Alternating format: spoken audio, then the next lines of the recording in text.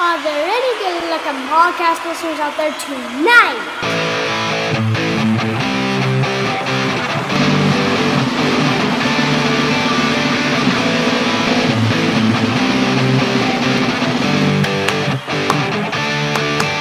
Soccer Noob rockin' America.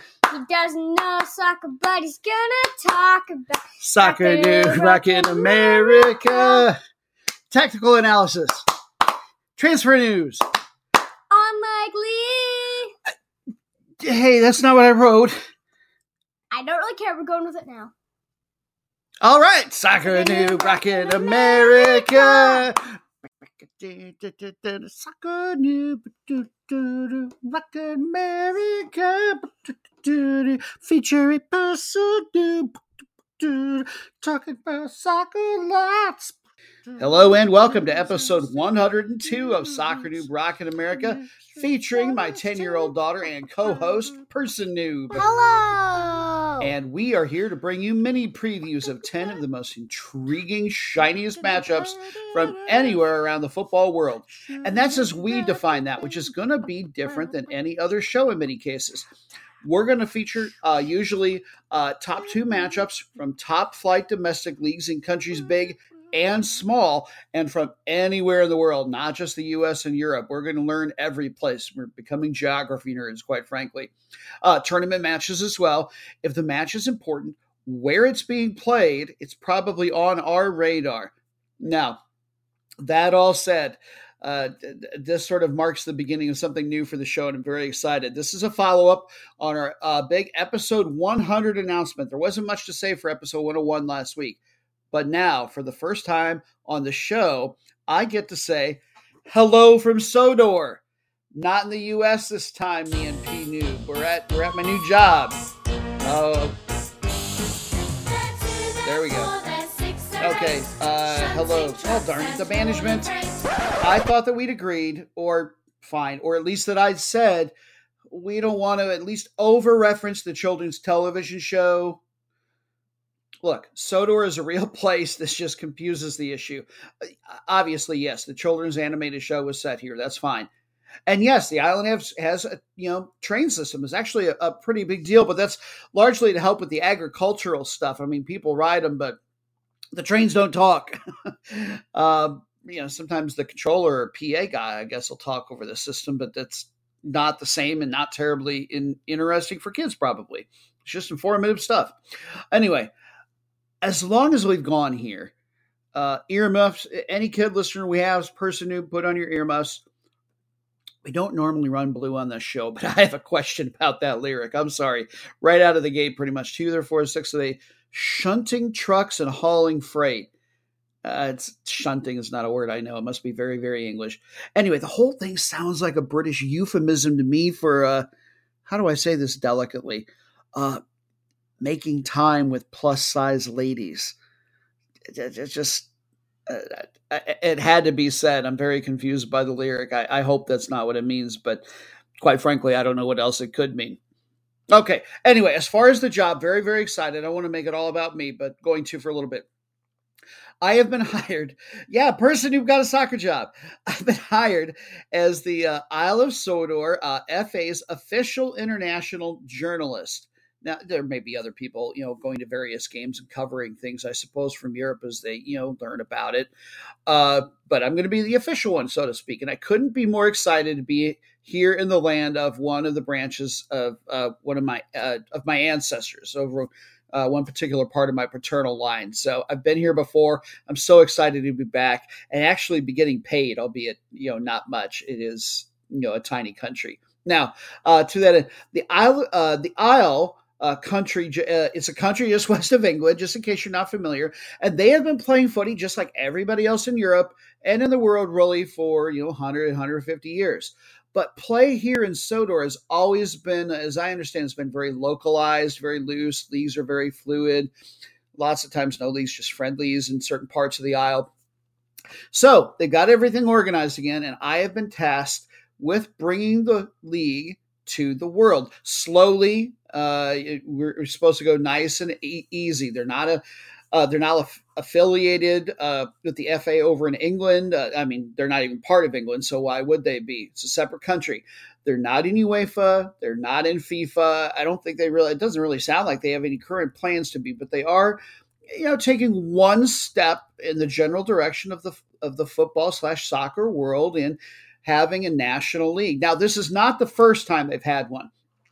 The Premier League and a championship there it was and will be again in second division. They actually played one season, 2018-19, right ahead of the pandemics. And yes, I say that plural. COVID was bad enough. We all know about that. But in case you're not familiar, there was a massive mad cow outbreak here as well, right about that same time. And well, let's see how to best describe this. You know how there's like 20 or 200 sheep in Wales, like every one person? Well, it's basically the same, but with cows here in Sodor, from what I've learned. Now, as far as the season, they're happy to get that back going. And like most of the world, they're going to start their football season with Super Cup festivities. Now, I haven't gotten any official details from the FA. They said they want to surprise me with how they do things here, and that's fine. In most countries, all the Super Cup really is a glorified friendly between the previous year's league champion and their FA Cup winner, just to sort of kick things off in a festive fashion. 2018-19, I understand, those were surprise league winners Dryaw FC, fairly small village, actually where I've been staying, and Brendam Harbour FC, respectively. So be curious to see how all that goes. Everything Super Cup here is happening in the capital of Sudbury, and the main festivities are all going to be on Wednesday, and then the Premier League will start the following weekend, Saturday, October 1st, basically. Couldn't be more excited to bring all this to you. And by the way, they don't even have a website yet. Things are... I'm going to be helping with radio play-by-play. They're not even going to be televising games over here, I don't think.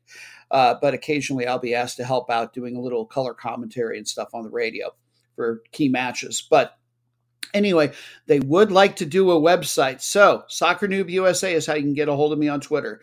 And if there's anybody out there who would, it's not really my forte. So if there's anybody out there who would like to help put together a website for an FA, I can't promise any money, but by the same token, it doesn't have to be anything super embellished or over the top.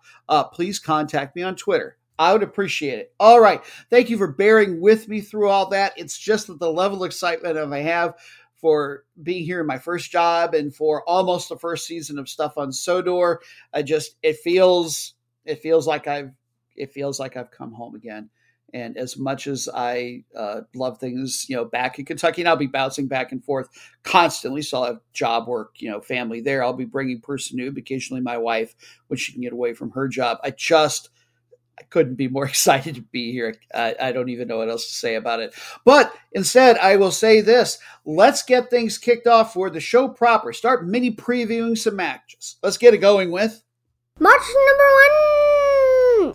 For a change, we have a busy Friday in store with multiple matches, and our first one is going to take us over to Europe for the UEFA Nations League. Now, here to help me explain or confirm whether or not I'm doing a good job of explaining what this is for our newer burgeoning fans is Person Noob.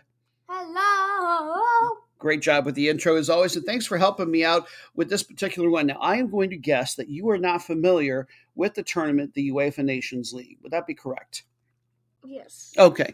Do you know what UEFA means? No. It's the big organization for all the European countries.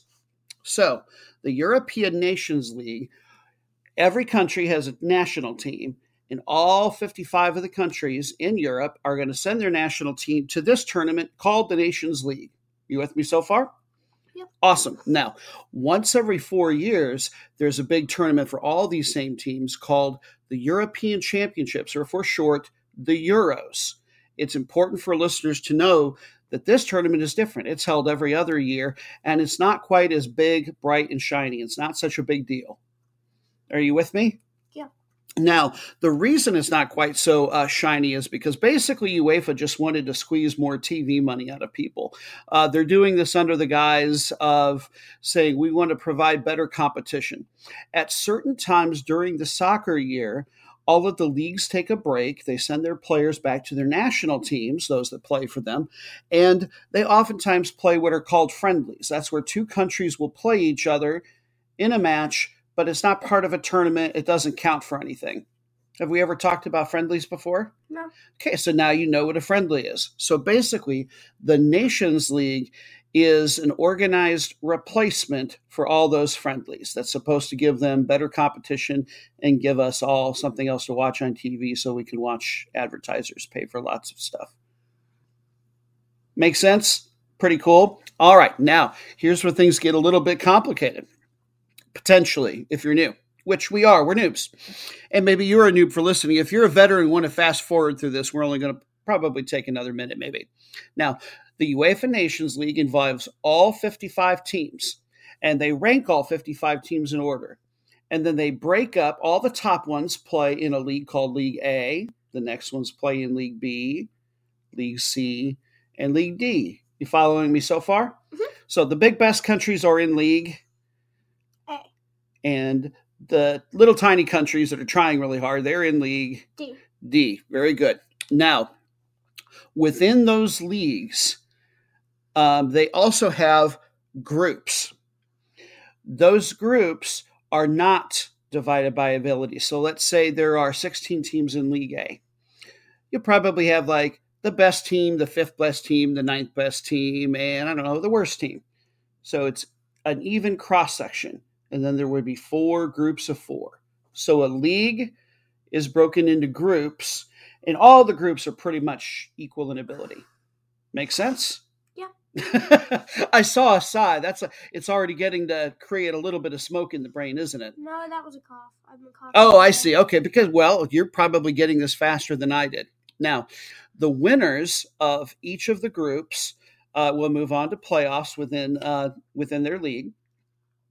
The winners in leagues B, C, and D, they will get to move up a league and play stronger competition the next year. And that's a big deal because if you're a country that wants to get better, you need to play good competition.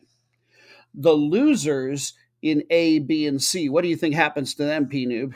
They go down. They go down. If some go up, some got to come down. So, but the biggest deal perhaps for this tournament is that while the winners of each of the leagues, they all qualify for the European Championships, which is a bigger tournament or a smaller tournament? Big. Yeah, it's a bigger deal. So this is part of the qualification process. But in a way, it's not such a big deal who wins these groups because usually the teams that are going to win these groups in these leagues, they're already the best teams and they're already going to qualify. So if you're from a middle country size, like say Czech Republic, and that's a team and country we like, isn't it? We've talked about Czech Republic before. We think that we know that some of our ancestors are from there on Grandpa Dave's side. A team like Czech Republic might not be able to qualify through the standard Europe qualification process for the big European Championships coming up in a couple of years. But if they can do good enough, even if they don't win their group here in the Nations League, when the winners of the Nations League groups, they say, oh, we don't need this berth into the European Championships, they pass it down. And if that team qualified, they pass it down. So a lot of the middle teams, even if they don't win, end up getting to go to the European Championships. And that is the most important thing about the Nations League. Yeah. Do you feel like less of a noob now? Could you give a presentation at school on the Nations League? Maybe. It'd probably be bad, but sure. Yeah, we'd have to probably write it all down. In any case, all right, now let's get into the match we're going to talk about proper. Thank you very much for helping me with that and being a bit of a sounding board. Do you think that together we did an okay job of explaining it? Yeah. Awesome. The match that we're going to look at actually does have to do with who's going to win a particular group in League A, because this is a team, one of the two teams, isn't necessarily one of your powers in Europe. Your matchup in one of the groups, it is second place Germany playing host to number 1 Hungary. Hungary currently lead by 1 point in that table, and they lead Italy by 2. They could somehow finish above both of those teams. Wow, what a huge deal. They've only played one another a couple times in recent years. Germany has accrued a 2-1-0 record. When they played earlier in this event, because it's a double round robin within each group, they get 6 games total.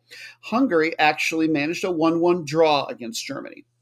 This match, however, will be in Germany, specifically in Leipzig, and you can catch it on Fox Sports 1 at 2:45 Eastern Time here in the U.S. Let's get to know the hosts first. The Germans, ranked number 9 number 9 in Europe and number 11 in the overall FIFA rankings. They have won the World Cup 4 times, most recently 2014. They've won the European Championships 3 times. Strangely, they haven't done so this century. You got to go all the way back to 1996.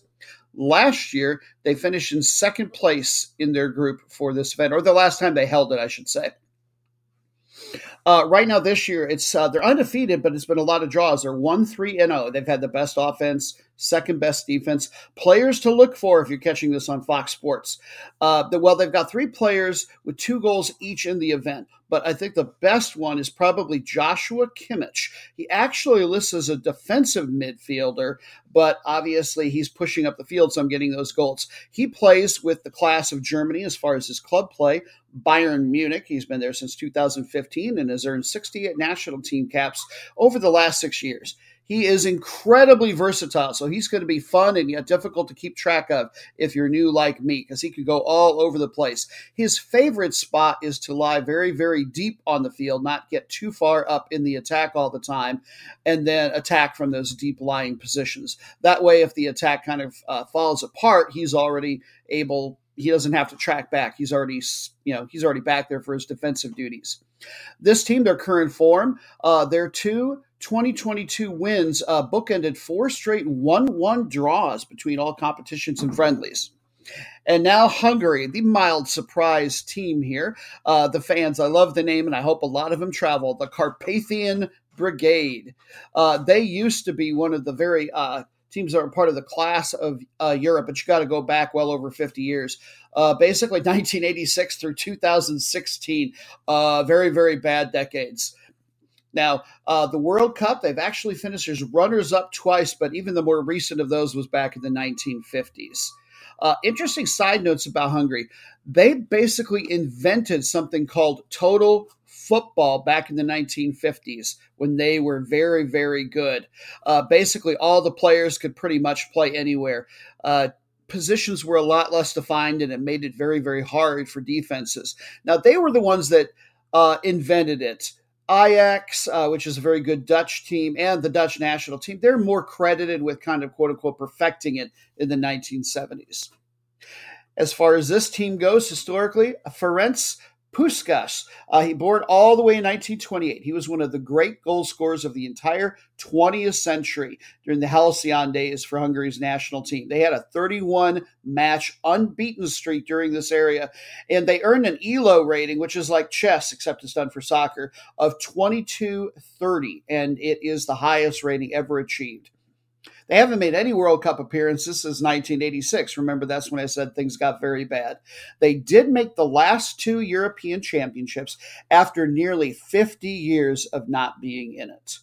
As far as this event goes, last time it was held, they won their League B group, and that allowed them to get promoted here into League A, play tougher competition, and they're doing quite well.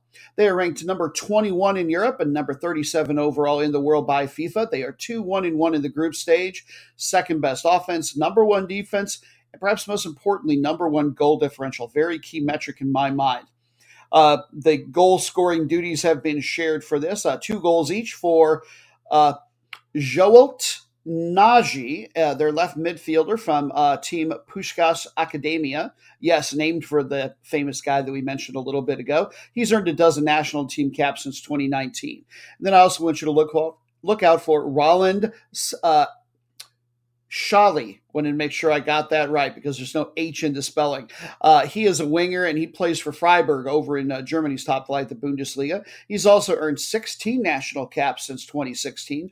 Their best player plays over in South Korea, though. Center forward, which means he's usually playing behind a striker, I believe, named Martin Adam. He's got 5 goals and 2 assists on the league year over in a very strong South Korean league. And something else I want to know about him is if you're new like me and you're not sure who to follow, this guy's going to be an easy one to follow. Why?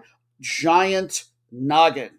Yeah, he's got a big old head. It was impressive. Oh, and we do have a USA connection in Daniel Gazdag, midfielder for Philadelphia, who's really been coming on this year.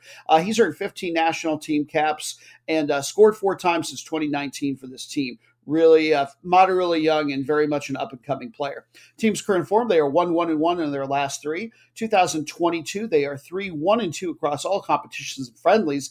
And perhaps most impressively, not that they've had a very good Nations League, but in June, they blasted England in England in this event 0-4.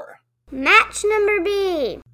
And that was far and away the longest mini preview that we have ever done. In fact, I'm not even sure we can say mini, but hey, that's something we're doing as the World Cup approaches, and hopefully more people are finding us because of Noob in our name. We want to make sure that we're explaining a little bit about at least one event or one league or one thing about the sport every single episode. So things will accelerate a little bit from here on out. Match number B, yes, follow Person Noob's lead and replace the icky phrase number 2. We all know what that means, bathroom talk, in your lives with number B. Listen to it in action. It's so easy. Match number B, another Friday match from the USL Championship. That's the second division here in the United States behind Major League Soccer. There are 4, depending on what club you're looking at, the teams in the Western Conference, there are 2, West and East, have 4 to 6 matches left to play. The top 7, by the way, from each of the 2 conferences will get to go to the playoffs. The winners of each of the 2 conferences, they will get buys straight to the quarterfinals, rather. Now, in the Western Conference, we already know who's qualified. There's a big gap between the top 7 and everybody else, but they are playing for seeding. We are going to be looking at an Eastern Conference matchup, though, where things are still a fair bit more undecided. Number 1, Louisville City taking on number B, Memphis 901. Louisville, they currently lead Memphis by 5, so a home win will pretty much wrap up the division, if not mathematically, for all intents and purposes at least. Memphis, in turn, by the way, they lead Tampa Bay and Birmingham by 4 points each. So as long as they can get at least a point here, there's a pretty good chance that Memphis is going to be able to stay in that second slot and get to play one of the lesser teams when it comes playoff time and host them. By the way, you can catch this on ESPN Plus at 8 o'clock Eastern Time. Louisville, they have won the conference 2 different times, 2017 and 2020. They also, and I believe they're the only ones to do it twice in a row, have 2 league titles, 2017 and 18. Last year, they finished in second place in the East of the regular season and got to the playoff semifinals. Little history. This team was founded in Louisville in 2014. They existed before that, but they were in Orlando. The group that owned them moved their USL championship rights up to Louisville, and now they have a great team there. How great? Well, they've got the number 1 offense in the conference, scoring almost twice per match on average, and the number 1 defense, only giving up a little over 3/4 of a goal on average every other game. On the scoring leaderboard for the entire league, not just the conference, having netted a dozen already, is Wilson Harris, plays forward for them. He came up with Seattle and Kansas City. He made a few appearances with the KC senior team, but mostly he played for their reserve team. 2020, he was named the Young Player of the Year in the USL Championship. So who knows? This might be a guy we see in MLS or maybe even over in Europe. Who knows? Someday soon.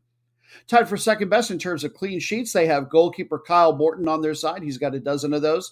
2021, he made 1 senior appearance with a Major League Soccer side, Houston. So he gets to say that he's done it. And as well as he's playing this year, I think he'll get to do it again, perhaps as early as next year. But first, this match and then the playoffs. This team's current form, 2-2-0 their last 4, with a 9-5 goal differential. Defense has been a little bit leaky. Can Memphis take advantage? They were founded in 2018. I love their crest. It's kind of a neon looking sign thing.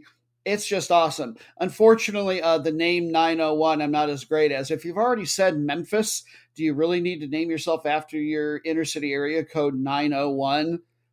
It's kind of duplicative and a little bit silly. Memphis, let's do better. Maybe we should write a letter to, strongly worded one to former national team goalie, one of the all-time greats for the U.S. men's national team, Tim Howard. He is one of the 3 owners of this team. Last year, they finished in 7th place and made the conference quarterfinals. That's the best of the 3 seasons they've been in existence, and this will be the first time, presumably, that they make the playoffs. They're very well balanced. They've got a top 3 offense and defense. Defense is especially good. They only give up a goal, a little bit less than a goal on average every game, and they've got the second best goal differential. So their place in the table is no fluke. Now, their second best scorer, they've got the second best scorer in the entire league in Philip Goodrum, but he got a red card in his last game, so he's not going to get to play this one, I don't think. He would be playing forward for them, came over from Atlanta too. So who will they be relying on? Their assist man. He'll have to find somebody new to kick it to, but they've got the number 1 guy in the league with 10 assists. Aaron Malloy from Ireland plays midfield. He came over from playing for Forward Madison at the 3rd-tier USL League One recently. Team's current form at 2-1-0 in their last 3 and a very impressive 10-1 goal differential. If it weren't for Goodrum being suspended, I would say that Memphis could easily get a result out of this. As it is, I wouldn't put any money on it either way. Match number 3. And now it's time for our 3rd and final Friday footy match. Ooh, yes. 3. Normally, Fridays aren't quite so enticing, but a lot of great soccer being played to start off the weekend. We're going to head to a far-flung corner of the footy world, for us anyway, here in the States. Say hello to the National League of New Zealand.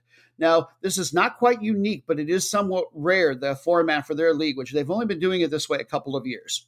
They have 32 teams that play in the quote-unquote National League, but they divide themselves up into 3 regional leagues. And then those 3 regional leagues will produce 10 total teams, the best ones, that will participate in what I'm going to call the National League proper, or the Big National League. The match that we're going to focus on is from what's called the Central Division. It will produce 3 teams. The top 3 will all get to go on to the National League proper.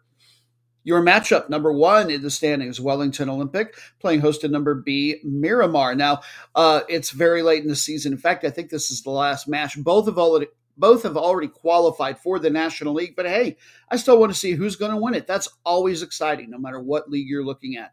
Currently, Wellington Olympic lead Miramar by 2. So Miramar, if they want the trophy, they are going to have to win it. A tie simply won't do. And I was particularly intrigued by these 2 teams because I wasn't familiar with either name prior to seeing it. I know Auckland City because they're the class of New Zealand year in and year out. These 2 teams, while strong, particularly Wellington Olympic, neither of them has made the OFC, that's the Oceania Football Confederation, Champions League, which you would have to finish in the top 2 in the National League in order to get there. Neither of them has been there since 2010. Maybe this will be their year. Wellington Olympic, they play out of Berhampore. That is a Wellington suburb just south of the city center. That area has only got about 4,000 people, and I believe it is probably a largely Greek area, as they are known as the Greeks, and a great number of their players, and I believe people of the organization, are still very much of Greek heritage, just like when it was founded. Last year, they won the Central Division, and then they finished in 2nd place of the 6 teams in the playoffs. They also won the division in 2017. This year, 4+ goals per match. Yeah, that's the number 1 offense in the Central, and they don't even allow a goal per. So they have been very much the best team and are your favorite today. They've got the 2nd best scorer in the league with 16 in Gianni Bazoukas. Team's current form 2-0-1, and what's particularly impressive, those were all on the road, and that loss was a 1-3 loss at Auckland City in the nation's FA Cup. So really no shame in that particular one. And they've accrued, even with that loss in there, an 18-5 goal differential. They are in excellent form. And now Miramar, looking to spoil all that, they are the Rangers. They also play in the Wellington area in the southeast suburb there on the peninsula. Last year, they finished in 2nd place in the regular season, won the playoffs. They have won 2 titles before, but you've got to go back to early in the century, 2002, 2003. The offense, they're getting 3.5 goals per match, which is second best, but it's worth noting that that is almost twice as much as anybody else in the league besides their hosts today. They have the number one scorer in the league, and Hamish Watson plays forward for them. He's got 20. That's an insane number. Give a little perspective on what is New Zealand like compared to, say, England, that we all might be a little bit more familiar with. Well, if we can use Hamish as an example, he played for a League Two team, which is the fourth tier in English soccer, a club called Grimsby Town, one particular season. This team's current form, they are 2-1-0 in their last three with a 9-5 goal differential, and those are all home matches, so this is their first road test in a bit. Match number 4. As you would almost certainly guess, no rest for the Friday weary. Saturday, match number 4. We visit the top flight here in the States for the women, the NWSL, where the top 6 in the league will make the playoffs, and the top 2 will go straight to the semifinals. Most or all of the clubs only have a pair of matches left in the season. Key matchup here for seeding between number 4, Houston Dash, and number 3, OL Reign. That is what you used to know as the Seattle Reign. They were bought by Olympic Lyonnais ownership group. In any case, the Reign lead Houston by 1 in the table. What a race they have going there. Anybody could win it. They're all going to make the playoffs, these 5 teams, but 5 teams are within 2 points of one another here at the season's end. Greatest race in the world. You can see how this piece of it is going to play out on Paramount Plus at 8:30 Eastern Time, should the spirit move you to do so. And it should. Houston, they play at PNC Stadium, which is also host to SWAC team Texas Southern. I had no idea. I just think that's cool. Go Tigers. Last year, this team finished in just 7th place. This year, major improvements on offense. They're top 3 in that regard, getting over 1.5 goals per match, pretty average on defense, 3rd best overall goal differential. They've got a top 10 scorer in Ebony Salmon. She's got 9. English player forward, just 21 years old. Now, she came over to this team partway through the season. She actually got 8 of those goals with, I've got it saying here with Houston, but I don't think that's right. I can't remember. Yeah, she came over from Louisville in late June. That's who it was.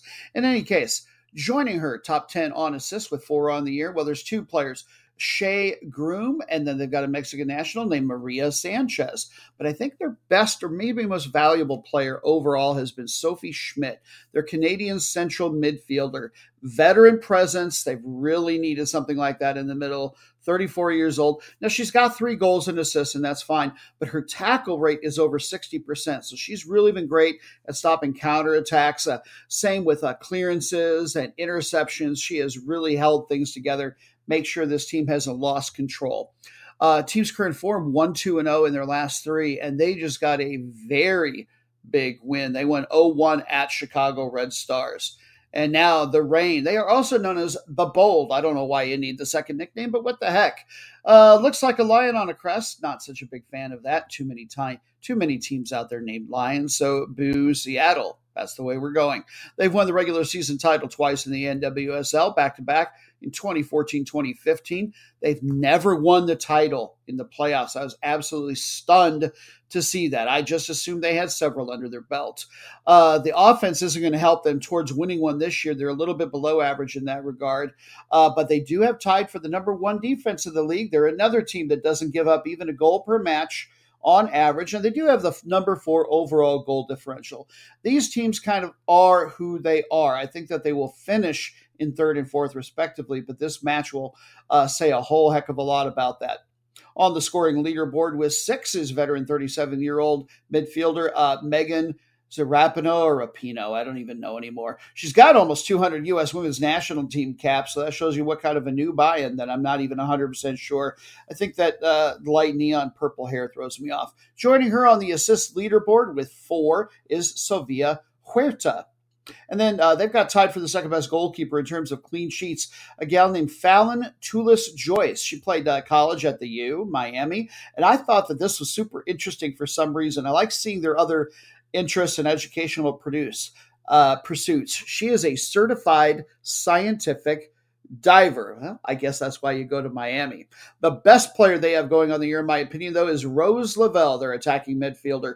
5 goals and an assist on the year, tackles and interceptions galore. So you're not going to see a lot of counterattacks, I don't think, from either team in this match. It's just going to come down to possession. Teams current form 4-1-0 in their last 5, and they just won 2 straight on the road. So that means that they can win on the road, but they've got to be getting a little bit weary, wouldn't you think? Match number 5. More Saturday action. We switch back over to the men's side and head just north of the border to the Premier League of Canada. Yeah, if they're going to use Canadian, I say it's Canada. There you go. 8 teams in this league. They play a quadruple round robin for the regular season, which they are 3/4 of the way through. The top 4 teams will make the playoffs, and the playoff winner will get to go to the CONCACAF League, an international tournament for our region that is a feeder tournament to the big one, the CONCACAF Champions League. Your matchup, number B in the table, Cavalry, taking on number 1, Atletico Ottawa. It is Ottawa that currently lead, of course, but by just 1 point. Cavalry in turn lead Forge FC, the usual power in the brief history of this league, by 1 point. Worth noting that Forge have a match in hand on both. So it's going to be really critical for one of these teams to get a win as opposed to them playing for a draw, or I think Forge are going to have a somewhat clear path to the title. Series between these two, Ottawa easily had the best of it with a 5-1-1 record. They won 1-0 already this year at home, or in a 1-1 draw the other time, and they got a big 0-3 win on the road. They have had Cavalry's number. You can see if they can make it 4 in a row on Fox Soccer Plus at 5:30 Eastern Time Saturday. Cavalry, they play in the Greater, and it's truly Crater Calgary area. They're well, I believe, south of the Calgary Metro proper. They play in an area called Foothills County. Team was founded 4 years ago. Their stadium seats about 6,000, just to give a little perspective compared to what things might look like in the U.S. or other things that you've seen in Europe on TV. They won the regular season in 2019. Last year, second place in the regular season, and made the playoff semifinals. This year, this isn't a super high-scoring league. They don't quite get 1.5 goals per match, but that's good for second best in that regard. Defense is average. Top 10 scorer for them to look for with 7 on the air is Irish forward Joe Mason. He reps for Ireland. He's actually born in England. He played for Wolverhampton from 2016 through 19, but he spent a lot of time on loan, including 2 Major League Soccer sides. So here's whatever happened to, little mini bit, Colorado Rapids. Played a little bit for the youth national team over there, but he doesn't have any senior appearances for Ireland even. Tied for number 1 in goalkeeping, clean sheets with 9. Marco Carducci came up with the Vancouver system. I don't think he ever played for their senior team, though. But the best player they have going, I believe, is their Honduran midfielder, Jose Escalante. 3 goals, 4 assists, really good on tackles, good on clearances. So far, this has been a weekend for very well-rounded players. Houston fans might remember him. 2016-17, he made a few appearances for their senior team. Team's current form, 1-1-1 in their last 3, all very low scoring, just a 2-2 goal differential over that stretch. And now, Ottawa. Last year, they finished in last place. This is only their second season. They were actually founded by Atletico Madrid. I'm really curious to see in the coming years if this ends up being a pipeline for players to get there, or if they maybe don't just send some of their lesser or younger reserves to Canada to get a little playing time until they're like old enough to drink or something. The offense, very average, just over 1 per match, but they've got a top 2 defense. Lots of draws. That's the reason that they haven't been able to run away with this league already, and what is giving Forge a chance. Their best player and the number 6 scorer in the league is Ollie Bassett from England, attacking midfielder. He's got 8 on the year. He came up with youth systems for both Aston Villa and Southampton over in England. He actually repped for Northern Ireland a little bit for their youth system, but he doesn't have any senior national team appearances anywhere. Again, a little bit of perspective on what it's like someplace versus someplace for comparison, like England. He played over there 1 season for a 7th-tier team, so semi-professional at best. Nuneaton Borough was the club. Tied for number 1 in goalkeeping in terms of clean sheets, Nathan Ingham. He was with the Pittsburgh Riverhounds in the USL Championship 2018, but he didn't make any appearances there, so he's still kind of finding his level. Team's current form, 4 straight draws, 2-2 goal differential. We're not looking, even by Canadian standards, we're not looking for a shootout in this particular match, to be honest. But they've got quite an unbeaten stretch going because they did win the 2 matches before that. Mew, mew, mew. Let's have a recap of last week's matches. Why not, kittens? Here we go. Friday, match number 1 last week from the Section Paga of Curacao. Number B, Young Colombia played host to number 1, Young Holland. The result was a 2-2 draw. No change in the table there. Match number B, a Saturday match from Major League Soccer. Number 7 in the West, Real Salt Lake taking on number 6 in the East, Cincinnati. Cincinnati, big road win 1-2. That knocked RSL down to 8th place and just out of the playoff picture for the moment. Match number 3 was the final from the Finnish FA Cup. That was between KUPS and Interturku, and your favorites won. KUPS got the 1-0 win. Match number 4 from the FA Cup in England, second qualifying round. The new team that we've adopted, Ashington, they took on Bradford Park Avenue. And we have another giant killing. The Minnows of Ashington won. They were from the smaller league by a couple of levels. They won 2-1. We'll follow them again for the next round. Sunday, match number 5 for the NWSL. New number 1, Kansas City Current. They've been on fire lately, taking on number B, Portland Thorns. And the fire got put out a little bit. The result was a 1-1 draw. In fact, Kansas City didn't get the equalizer until the 94th minute. They actually dropped down to 3rd place, and Portland drops down to 4th place. That's how tight the race is in the NWSL. Match number 6 from Italy's Serie A. Number 3, AC Milan played host to number 1, Napoli, and Napoli got the 1-2 win. For Milan player we said to look out for, Olivier Giroud, he had a goal. Milan dropped down to 5th place with the loss. Match number 7 from the Czech Republic's First League. Victoria Pilsen in 2nd place, played host to number 1, Slavia Prague, and it was the Pilseners getting a 3-0 win. Thomas Chori and John Mosquera, 2 guys that we said to look out for, both had goals. Slavia Prague is worth noting. They lost a player to a straight red. It says here in my notes in the 2nd minute. I have a feeling it was in the 20-something minute. Regardless, they switched places in the table. You now have a new number 1 in the Czech Republic. Match number 8 from the African Champions League. Second leg of the 2-legged home and away. In the first qualifying round, we had Al Hilal from Sudan taking on St. George from Ethiopia. Now, it was St. George that had won the first match of the home and away 2-legged tie 2-1, but Hilal, they got a 1-0 win at home, and so they advance on the away goals tiebreaker. Congratulations on them. To them, rather. Match number 9 from Thailand, the Thai League 1. We had number 1 Bangkok United and number 3 Ratchaburi, but the pitch was so waterlogged. I guess they tried to play this through the rain, and it had already rained a bunch. It was so waterlogged that they gave it up when it was still 0-0 in the 53rd minute. I haven't learned yet when that's going to be rescheduled. Monday, match number 10 from the Liga MX Femenil. Number 1 CD Guadalajara Chivas took on number B UANL Tigres, and Guadalajara, they got the win 1-0. That dropped the Tigres down to 3rd. Then bonus matches with explanations to come later in the show.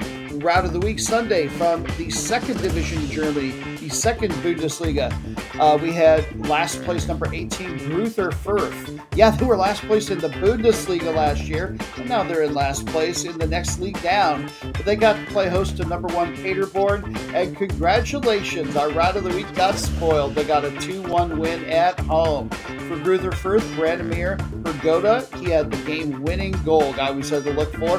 That moves them up a spot to number 17, and Paderborn dropped down into 2nd place. Your most meaningless match in the world was a Sunday match from the Slovenian First League, and it was Maribor on the road winning in a round. That's the usual power there. It's strange to see them in a most meaningless match, and they're mad about it, apparently. They went to Radomili and won 0-5. For Maribor, player we said to look for, Rocco Batorina had the first goal. It's worth noting, by the way, the Redomoli, they were probably up against it regardless, but they lost a player to a straight red card in the 11th minute, and then another one on consecutive yellows right at the end of the first half, the 48th minute. That's not a time you want to be getting kicked out. Wow. Get to the locker room and cool off. And finally, your match of disappointed, another Sunday match. This one from the Premier League of Azerbaijan, where last place Kapaz took on number 9 Shamaki, and it was Kapaz, the last place team, getting a 2-1 win. That moved them up to number 8. And that concludes your recap of last week's matches. Now let's continue tracking next week's matches as we get into it with match number 6. Onward and upward into Sunday to take a look at a couple of teams looking to move upward by the end of the season. We're talking about the Segunda Division in Spain, La Liga 2. The top 2 teams will be automatically promoted next year to the top league. And then 4 teams will have a little mini tournament at the end of the year to determine who the third team is to move up. For our newest fans who aren't familiar with promotion relegation, that means 3 teams are going to move down from La Liga and play in the second division, and 3 teams will get to move up. Just imagine if we had that for Major League Baseball or hockey or some league over here with a lot of teams. Wouldn't life be interesting? I don't know if it'd be better or worse, but it would be interesting. In any case, it means a lot of money, and so these teams really want it. Number B, Las Palmas, taking on number 1, Granada. And let me just say it out there right now, because I've heard a lot of people from a lot of bigger outlets not get it right. Granada, Spain. Grenada in the Caribbean. Got it? Good. Let's move on. Las Palmas currently lead Granada by 4 on goal differential. They are tied on points. Granada lead number 4, Cartagena, by 1 on goal differential. So that's sort of a key mark for them to keep an eye on. They all trail Alaves by 2 points. And by the way, worth noting that the number 1 and number 4 teams are going to be playing on Monday. So a big 2-day period, even this early in the season for this particular league. The series between these two, moderately even recently. Granada have had the better of it with accruing a 4-3-2 record, but they're on the road, a little bit of a disadvantage, of course. And you can actually catch this on ESPN Plus at 3 p.m. Yeah, a second division game available here in the States. I'm excited. Las Palmas, they play out of the Canary Islands, the capital. That's that autonomous region of islands off the northwest African coast. Population's not even 400,000. They are known as Pio Pio, or Cheep Cheep is their name. Canary Islands, you get the reference. Their most recent Division 1 before now was back in 2015 through 18. This is a team that I think yo-yos back and forth quite a bit between the top 2 divisions. They finished in second place in the top flight, probably back before it was even called La Liga, all the way back in 1968-69. Last year, they finished in 4th place in this league and lost in the promotion playoff semifinals. They're undefeated this year, looking good with an 8-1 goal differential, number 1 in that regard. Tied for second best in league scoring is Mark Cardona. He's got 4 already. He last played for a Dutch team that is a Division 1 team now, but isn't most years, at least since I've been following the sport. They've got a cool name, Go Ahead Eagles. I don't know why you'd ever leave a team like that. Maybe for money. Who knows? And he's got one sort of national team appearance under his belt. The semi-autonomous region of Catalonia in Spain has their own national team, and he appeared for them once in 2019. Tied for number 3 in assists in the league with 3 is Alberto Malairo, attacking midfielder, just 18 years old. Barcelona has been in the lead for his services. They want to get him on a transfer, but they haven't been offering quite enough money yet to entice Las Palmas to let him go. And now Real Madrid are in play, from what I understand. So that's one of the fun things about this show, is you get to learn about some players that most people won't know. And then when they get big, you will already know a little bit about them. Team's current form, 1-2-0 in their last 3. Their last match, that was a draw at relegation zone near the bottom of the table, Racing Santander. So apparently they fell asleep for that one.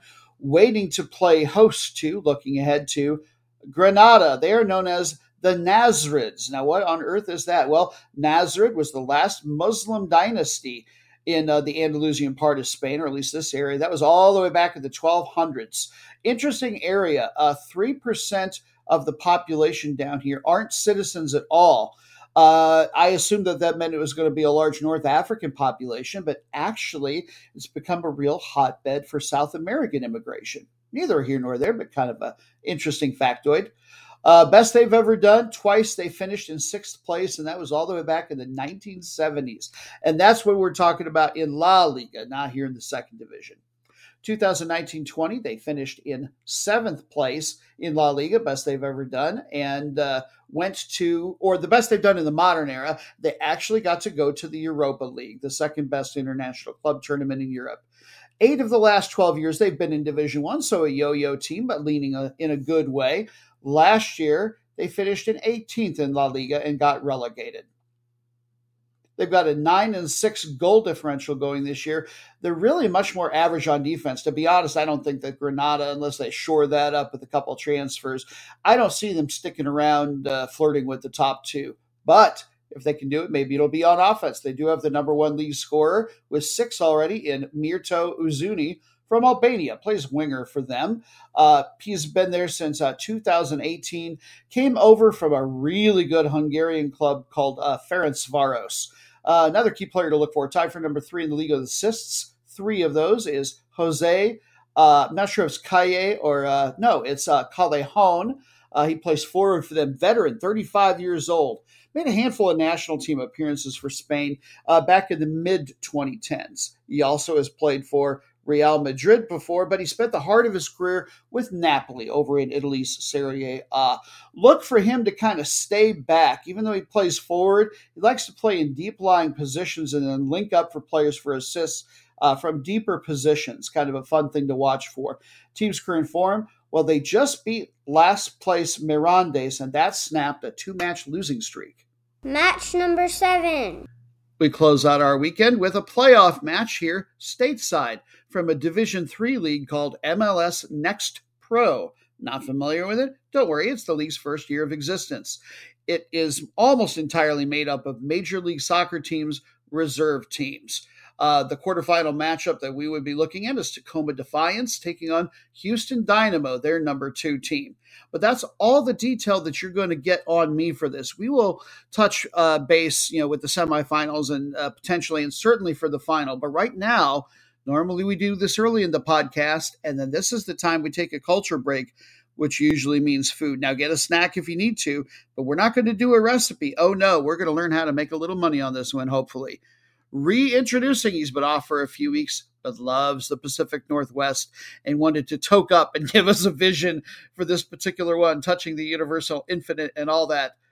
Talking about 3,500-year-old in-house prognosticator Noobstradamus, back with his flowing robes and his scorched white hair and his ability to see all things soccer-wise. Hey, once in a while he gets one right. Just not much, but we still learn something. Take it away, O mighty soothsayer. What have you got?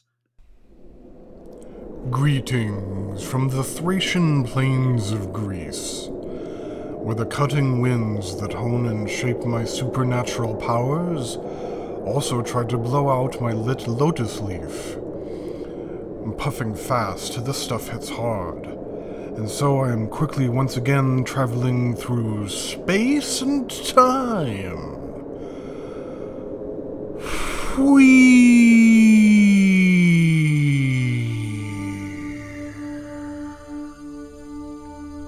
The darkness lifts, and I am in my own past, aboard a ship. I quickly recognize the commander. Peter Puget, makes sense, was a Louis with the Vancouver expedition that explored the Pacific Northwest for the English, Tacoma area. But we're nowhere near Cascadia, and the spit is hitting the fan. Remembrance effervesces into my holy noggin. We're returning from Gibraltar on the tiny Adelphi. Puget and the other boat he re-outfitted with some sweet cannons and bomb catchers captured a loaded Spanish merchant ship. But this freaking French frigate that tracked us down is going to clobber us. Still, I don't pick my travel companions out of my wizardy hat. Puget whisks our tiny boat in the way. The big frigate can't get around the Adelphi quickly enough, as we maneuver in the way repeatedly. Our weapons ship and prize Spanish capture are able to escape. Puget knows he's going to need to bribe this French captain to not take us just out of spite. I give Puget the coin necessary. He's going to need it. The Admiralty is going to screw him out of any price or prize he deserves for capturing that other merchant ship. And next year, he's getting married, off and running on his way to 11 kids. Expensive and terrifying. Then it hits me. 11. 1-1. Regular time will end with the score tied, Tacoma having outplayed their opponents this day. But like Puget, he will not get his due. In added extra time, Houston wins 1-2. I have seen, and I have spoken. Match number 8. As is so often the case, and well-deserved after a weekend like that. You get Monday off. New Bites, match number 8. Tuesday is our feature Major League Soccer match of the week. I think we only had like 2 or 3 matches to choose from, but regardless, we've still got a pretty darn good one. Now, there are just, depending on what club you're looking at, 2 or 3 matches left for most or all of the clubs left in the league. For our newest listeners, Major League Soccer is divided into 2 conferences. The top 7 from each conference, East and West, will go to the playoffs. The winners of each conference, they will get by straight into the quarterfinals. The matchup we're going to look at is number 10 in the West, Seattle, taking on number 6 in the East, Cincinnati. Now, Seattle, looking at their position at the table, they trailed number 7, LA Galaxy, by 4. That's the team that right now is the benchmark that they've got to catch up to. And they have got to get 3 points at home, quite frankly, to have any realistic shot. Cincinnati, they have been on fire. Good luck, Seattle, even at your own place. Cincinnati currently lead number 8, Columbus, by 3. So it wouldn't take a total collapse for them to miss the playoffs at this point, but they're definitely in very good position. Seattle, 10th place. What's so surprising about that is, for the first time in the modern era, basically the last 20 years when it became newly formatted, a U.S. team, Seattle, won the CONCACAF Champions League, the major international event here in our region. That's CONCACAF. So, if they were tired right after that event, I can kind of understand that, but they should have gotten their wind already, and they clearly haven't. They've won the league title twice before. Last time was 2019. Last year, they finished in second place, but went out in the first round of the playoffs. This year, the offense is where they've really struggled. They're only barely in the top 10 in that regard, getting less than 1.5 goals per match. The defense has been top 4. The goal differential, which, as I mentioned earlier in the show, is a really key metric in my mind, especially this late in the season. They've got a positive goal differential, and it's 7th in the league. Now, using that as sort of a star to guide by, I would put the tiniest bit of money perhaps on Seattle somehow still squeaking their way into the playoffs. They're good enough on ability. The problem has been they only earned 3 draws. They're just dropping too many points, coming away with too many matches where they're not getting any.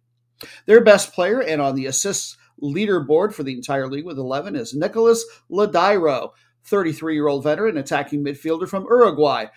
He's made over 150 team appearances here in Seattle, a real mainstay. He is small, stocky, fast. He plays like a number 10, but he drops back really well on defense.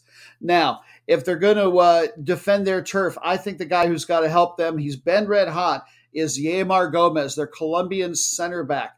The defense is where the bread's been getting butter, and they have got to keep that up. And Cincinnati's been scoring like a house of fire.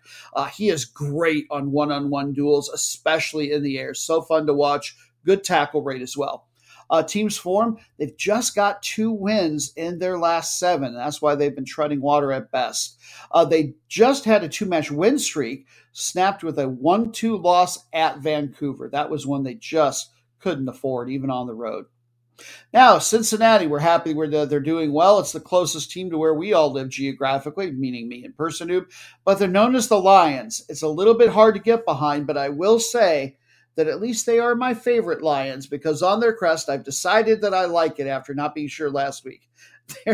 their lion depiction, they have him holding a sword, even though a lion has no opposable thumbs to grip a weapon or anything else like that. It amuses me, and I'm enjoying it, at least this week. This is only their fourth season of Major League Soccer. Now, the club is much older than that, but they were playing in the second division until 4 years ago. Last year, they finished in 12th place in the East, or 2019, rather, they did, and that was their first season up in MLS, and that was the best they have ever done.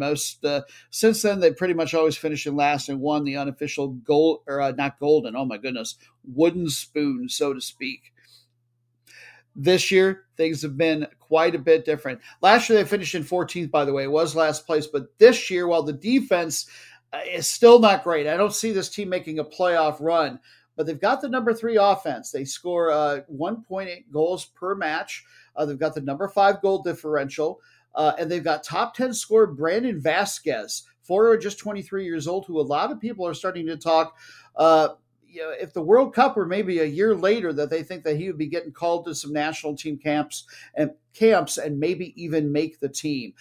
Leeds over in the Premier League have been very interested in him, as have Chivas de Guadalajara in Mexico in the Liga MX. He just signed a long-term deal with Cincinnati. It'll be interesting to see if that means he's really, really interested in staying in Cincinnati, or if it more means that it's going to cost some team even more money than it would have a year ago to wrest him away.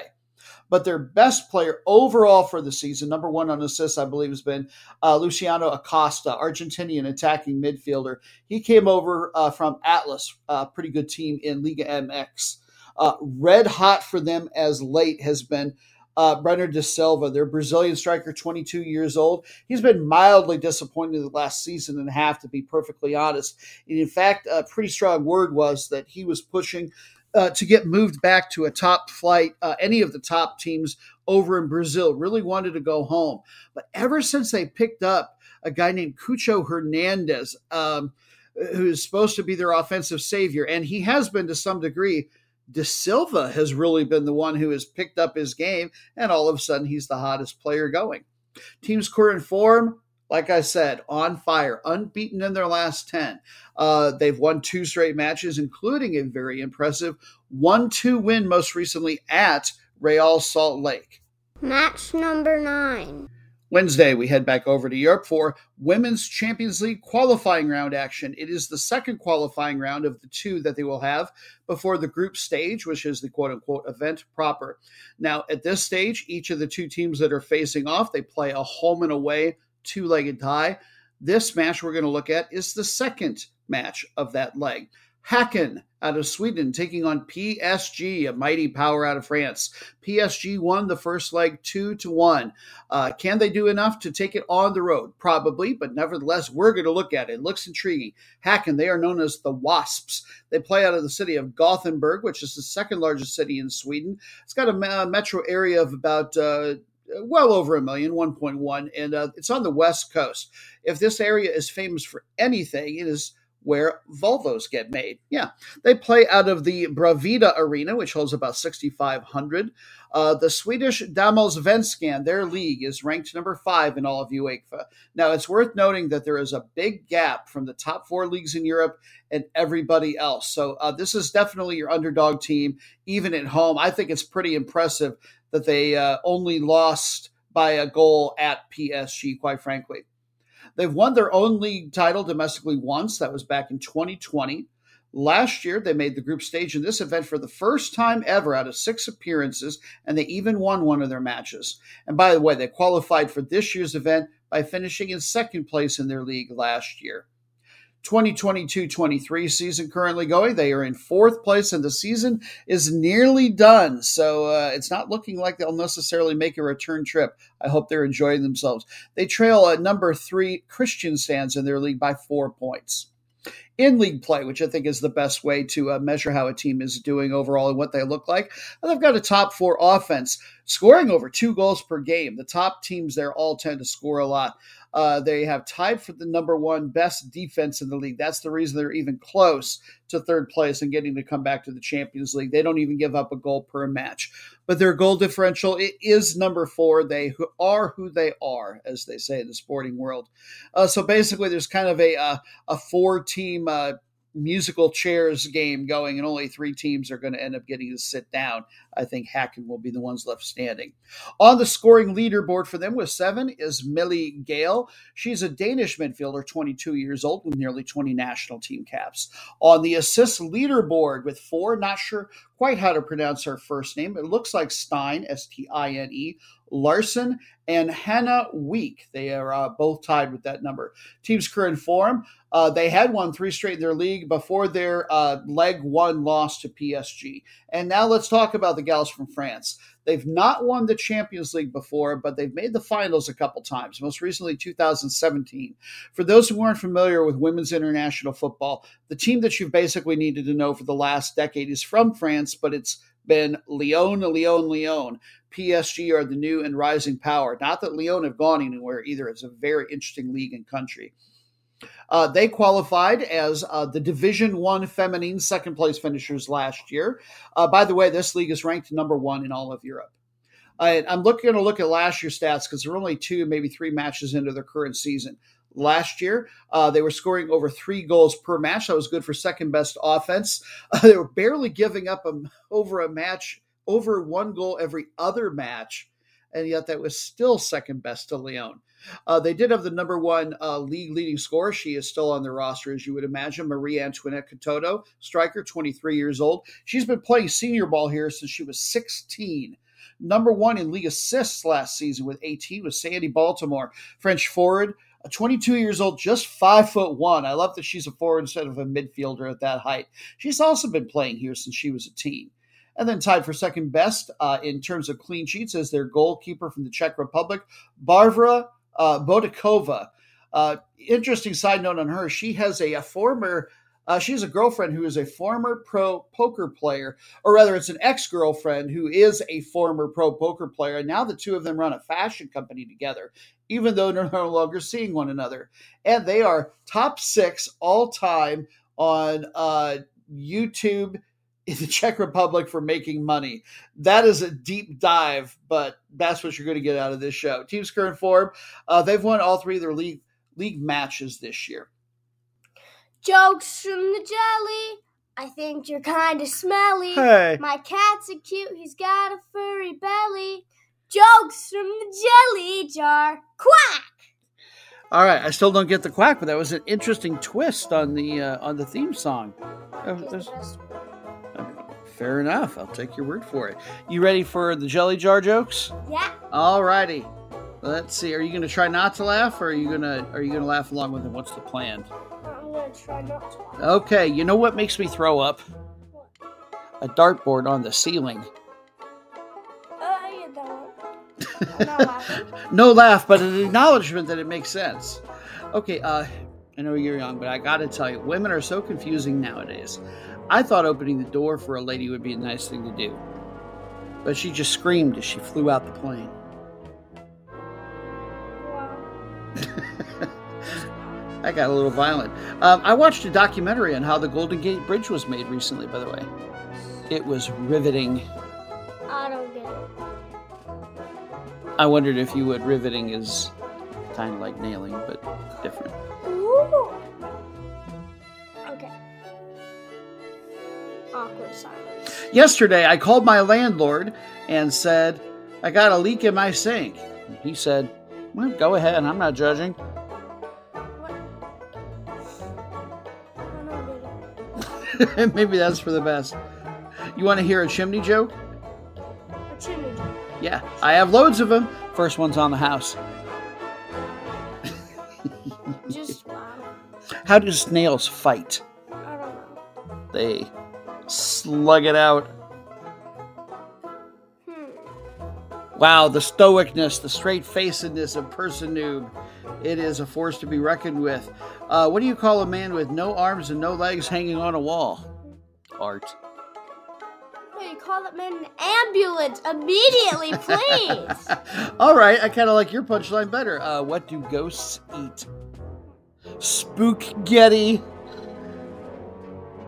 joke right there. Mom joke? I'm glad we're not calling it a dad joke. It's a dad joke, but it's worse. Okay, last one. Why don't pirates bathe before they walk the plank? because they know they'll wash up on shore. Jokes from the jelly jar. Bam! A quack-a-doodle-doo. Oh, yeah. And match number 10. We're done. Finally. Yes, finally, daughter dearest, but let's not forget we still have our 3 super cool bonus matches to get to after this, but not to be forgotten, match number 10 back here on our side of the Atlantic. We head to Mexico for a second division match. The second division there now is called the Liga de Expansión, and they are in their Apertura stage for newest fans of the game. In Mexico and a lot of other Spanish-speaking countries in our hemisphere, they divide the season into 2 stages, Apertura and Clausura. The opening stage is the Apertura. The top 12 teams of the 18 will make the playoffs. The top 4 will all get byes to the quarterfinals. They're about 2/3 of the way through their single round robin. And by the way, side note, I want to say that even though this might change in a few years, as of right now, they're really trying to shore up the second tier financially. So what they've decided is that they want to keep everything the same, gains of consistency. There's not going to be any promotion or relegation. There really wasn't in the several years before that. If a team from Liga MX was going to get relegated, basically they could pay a fine that was going to get distributed probably to the second league and get to stay up. But now we know officially it won't happen. But it's still a really nice league for us to follow because it's so close to home. Your matchup, number 1, Celaya, taking on number B, Atlante. Both have already qualified for the playoffs. They're the only 2 teams, in fact, though, that have qualified.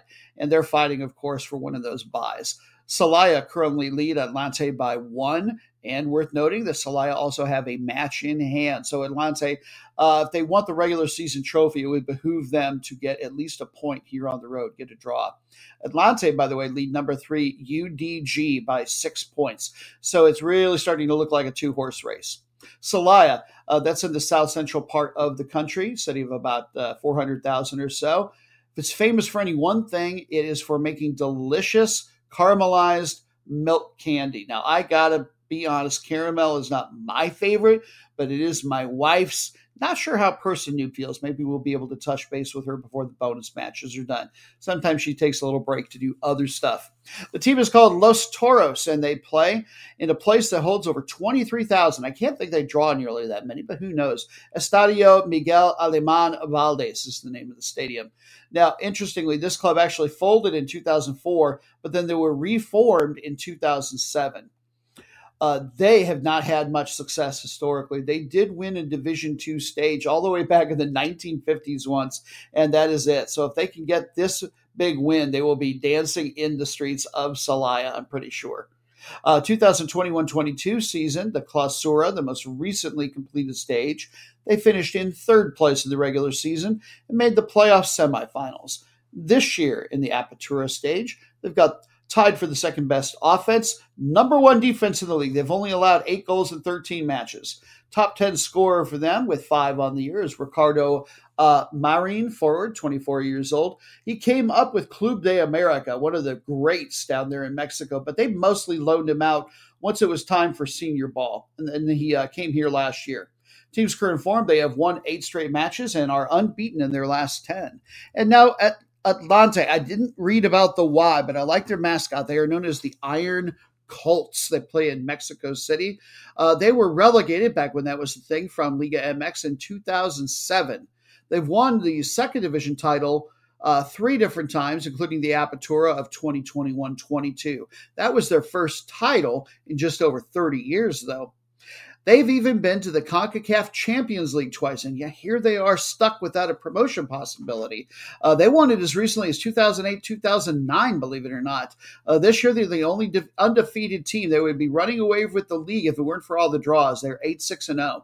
They've got the number 1 offense going, scoring almost twice per match, and their defense, they've only allowed 1 more goal than their opponents today on the year. Tied for number 1 in league scoring, they've got Daniel Lahoud, forward, 23 years old, who came up with Monterrey of Liga MX, mostly got loaned out. He is fast, and he likes to shoot from fairly deep. Look for him in the mid-range if you can find an internet stream on this one. Team's current form, they just got a win after 2 straight 2-2 draws to stay afloat here in the league title race. bring forth the bonus matches. And thank you for helping us bring them forth. After all, you have gotten to have a say in what the matches are going to be for the bonus section here of the podcast. How so? If you're not familiar, well, you can find me on Twitter as SoccerNoobUSA, chat about all things soccer, and vote on the candidate matches for these 3 bonus matches. The first one is a first versus last place matchup that we dramatically call the route of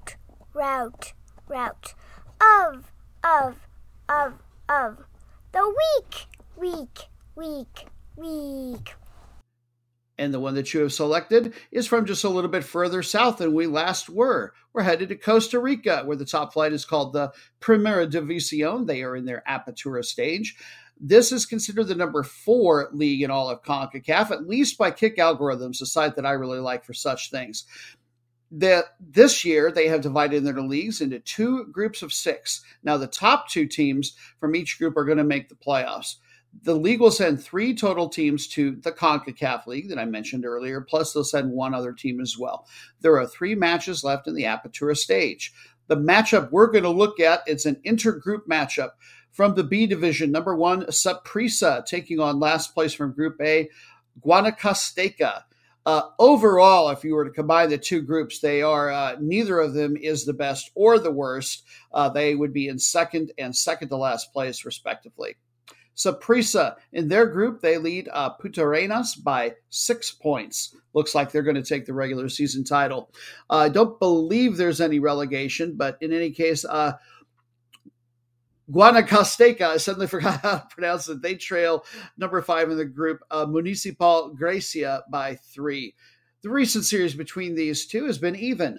They've both gotten 1, 2, and 1 records. You can see how this one's going to go on Fox Deportes at 10 p.m. Eastern Time on the night in which it will be played. First, the Purple Monsters of Saprissa playing out of the capital city of San Jose. 36 league titles. If that's not the best in league history, it's pretty darn close.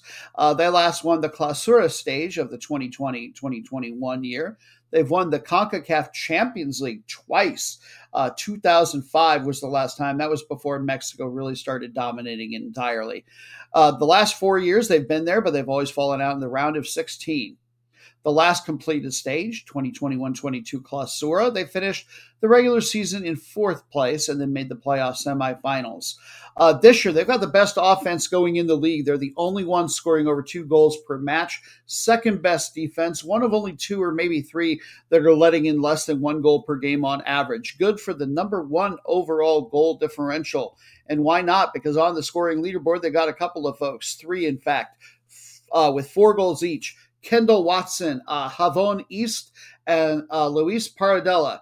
Team's current form, they are unbeaten in their last 8, 2-1-0 in their last 3. And for some reason, they've all been really low-scoring matches lately. Kind of interesting. So if they can put a couple on the board, they'll maybe have a chance at an upset. We always try to look for reasons that we can see an upset when it comes to the route of the week. Shoot, I forgot how to pronounce it again. Guanacasteca. They play out of the state of Guanacaste. The city is Nicoya. It's got about 25,000. It's the capital of this northwest state or canton. It's famous in a non-soccer way for one particular thing. Well, a couple. First of all, it's a heavy tourism area. Go there to watch the pearl divers. But also, this is one of the biggest blue zones in the world. Really, really healthy areas. They've got the most centenarians per capita just about anywhere, certainly in the region at the very least. 2011, this team got dissolved when their owner was jailed on a 60-year sentence here in the U.S. for fraud and money laundering. Ouch. Owner goes down, whole team goes under. I don't know exactly what year they reformed. They've won the second division title 4 different times, most recently 2021. So I guess that answers the relegation question. At least one team will be going down. 2021-22 Clausura, they finished in last place. So who knows? Maybe it will be them again. They've got the worst offense by over 100%. They only score a goal every other match. Defense, they're giving up almost 2 per match. And most telling, that gives them the worst goal differential by a factor of 2 compared to anybody else in the league. I don't even think they have a multi-goal scorer on the season. I really want to try to find something to be positive about, but hey, the Blue Zones thing sounded cool, right? Maybe they just keep playing bad soccer and that helps them live longer. Team's current form, they have lost 3 straight with a 1 and 7 goal differential. Could you be the most meaningless match in the world? Yes, you could. You're so boring. We strive, if for nothing else, than to be really, really different. And what other show, I ask you, is celebrating, especially in song, 2 teams more or less smack dab in the middle of their table? You have voted for a Sunday match from Mexico. Women's side of the ball, Liga MX Femenil is the name of their relatively young top flight. 18 teams are in the league, and the top 8 will make the playoffs. There are 4 matches left in the Apertura stage. Your most meaningless matchup is number 14, Atletico de San Luis, taking on number 13, Querétaro, if I'm getting my emphasis on the right syllable. Querétaro, they lead San Luis by 5 on goal differential. They both trail number 8, Cruz Azul, by 6 points, and they lead number 18, Necaxa, by 5. Not that Necaxa is going to get relegated or whoever finishes in last, but you still don't want the quote-unquote wooden spoon by finishing down there. San Luis, full name is San Luis Potosí for the town. The overall metro is about 1.1 million. It's just outside the top 10 in size in Mexico. Big industrial hub. And part of the reason for that is geographically it's well placed. It's right in the middle of a triangle, if you were to draw one on a map, between Mexico City, Guadalajara, and Monterrey. So they've been getting a lot of investment dollars there. They were just founded in 2019-20 for the advent of this league. That was when Liga MX started requiring their clubs to field women's teams for the top flight. 2021-22 Clausura stage, they finished in 11th place, so they're in fairly familiar territory in the table. The offense, it's almost average. They're getting over 1.25 goals per match, but the defense has been the real bugaboo. They give up 2.5 goals per match, I believe, on the dot. Good for only the 17th best goal differential. I don't think this is a team that is going to be getting out of the meaningless section of the table. On the positive side for them, they do have a top 10 scorer in the league with 6 on the year. B. Parra, Spanish midfielder, 35 years old. Not one of the best teams over in Spain by any means, but she played for Real Betis for a while before coming over here. Team's current form, not so happy. 1-0-4 in their last 5 with a 7-16 goal differential. So that defense is going from bad to worse. Querétaro, can they put a couple on the board? They play out of the city and the state of the same name in the central part of the country. They are a part of the second biggest metro in the area in terms of number of dollars earned per capita. This is a very, I don't know if swanky might be too strong a term, but it's a very nice area. Metro is about 1.5 million people. If you're wondering about the name, by the way, as I found out a couple different possible etymologies. It might mean place of reptiles or giant rocks. Likely, this is, if it's reptiles, likely it's a reference to blue salamanders that the area is somewhat famous for. Why on earth they don't have that for a mascot is beyond me. Nothing wrong with being the white roosters, but really, blue salamanders? Come on, you got to go with that. Club was founded in 2016. 2021-22 Clausura stage, they finished in 12th place. This year, they are who they are. 13th best offense and defense. They give up exactly 2 per match. So I was going to say rock in a hard place, but it's kind of the opposite. I don't know whether to expect a shootout with this thing or a 0-0 draw. Either way, it could be ugly. At the very least, it'll be meaningless. Team leading scorer with 5 on the year for them is Edna Santamaria. Team's current form, they just suffered a 2-3 loss to number 7 Toluca that actually snapped a 2-match winning streak. And now for what is really match number 13, and what an appropriate number it is, because we'd never end this show on notes of happiness or joy, but rather with wailing and gnashing of teeth, teams that deserve to be cast into the outer darkness. Okay, that might be too traumatic, but at the very least relegated from their league if they have that. This is the match of Disappointed! and you have voted for a Tuesday match from the Welsh Premier League or Cymru Premier League. They are ranked number 50 out of the 55 leagues in UEFA, so the whole league isn't very darn good, and helping to make that happen will be these two teams. Two teams are going to get relegated at the end of the year, and by gosh, it's looking like it will be these two, at least early on. Number 11, second to last place, Aberystwyth, taking on number 12, Airbus UK Broughton. Let's see. Aberystwyth, they lead Airbus by 5. And they trail number 10, Pontypridd United, by 3 on goal differential. So, in the spirit of fairness, Aberystwyth, yes, you still could easily climb out of the relegation zone. It's certainly early enough in the season. But we make no excuses. You still stink right now. Series between these two, Aberystwyth have had the slight advantage with a 14-2-12 record. That city, by the way, has between, I've read a number of things. I can't tell if it's closer to 10,000, closer to 20,000. It's in the historical Cardiganshire region. Right now, the area is called, the county, I believe, is called Ceredigion, which I'm probably mispronouncing. It's one of the 4 most Welsh-speaking areas left in the country. The language is making a comeback in Wales, and that's so exciting as somebody who has a little bit of a background with written word-related things. You don't want to see languages like that go away. The team is called the Seasiders. They were a founding member of this league and are 138 years old. That said, not too much success over that time. 2009, they were the runners-up in the FA Cup. That's about the best they've ever done in anything. 2013-14, they finished in 7th place. I believe that's the best they've ever done. It was actually good enough to get them into the Europa League that year, and they lost in the first qualifying round. But good on them for getting to international competition at least once. Last year, they finished in 8th place. This year, the offense is bad enough. They're only scoring 1 goal per match, but they're giving up roughly 2.5 goals per match, and that is tied for the worst in the league. Only player I think they have with multiple goals on the year is Alex Darlington, veteran, 33 years old, used to play for Wrexham. I believe there's a couple of teams that might carry the Wrexham moniker, but I believe that is Wrexham AFC in this particular case. If you're not familiar, Ryan Reynolds and Rob McElhenney, the movie and TV stars respectively, they have owned this team for about 2 years and have a really fun documentary series going on Hulu where they follow the team and people from the town and their ownership adventures called Welcome to Wrexham. Really encourage you to check it out. Back when he was younger and probably a fair bit better, sorry, Alex, he also played for a team called TNS, which is easily the best team in recent years in this league. Team's current form, well, they started the season with a win at Airbus, and their only win since was a 2-1 win over number 4 Connah's Quay. And now Airbus UK.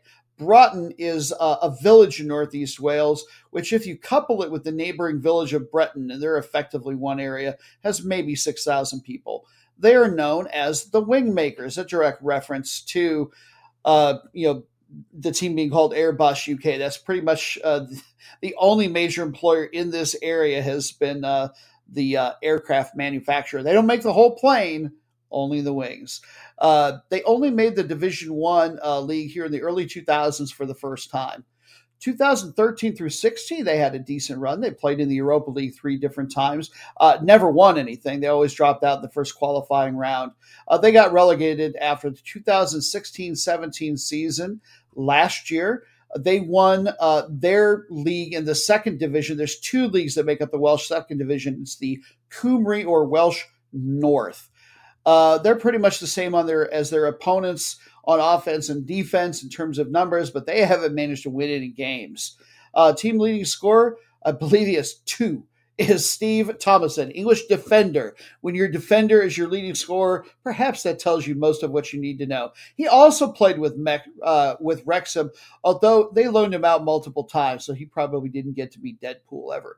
Team's current form, they just got their lone point. They've got 1 draw in the season. They somehow earned a 4-4 draw versus number 9, Newtown.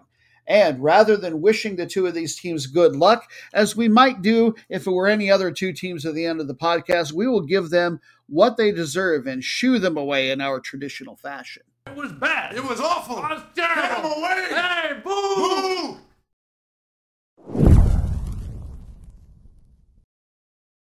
Yeah, Waldorf Statler. That really is how we end the show most each and every week. This has been episode 102 of Soccer Noob Rockin' America, featuring Person Noob. Thank you very much to the management for all of his editing and production wizardry, to Dan, the Interno Inferno, always on fire with his creative and inspirational efforts, equally on fire but doesn't get the fiery moniker, my daughter and co-host Person Noob, mwah, my little fifth grader. Thank you so much for joining me, helping me out as you do each and every week. I know we have a lot of fun with this.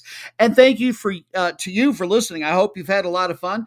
And if so, that you will pass this along to your footy-minded friends or those who you might want to have become footy-minded friends. As I mentioned in the intro, we're really making an effort to explain a little bit more about some of the league structures and international tournaments with each and every episode. And then they can in turn also know that they can find us on Soccer Noob USA and answer any questions if they don't just want to go over to Wikipedia, which would be a lot less fun in my opinion. In any case, thank you one more time. We'll see you again in a few days. Have a fabulous footy week. Take care.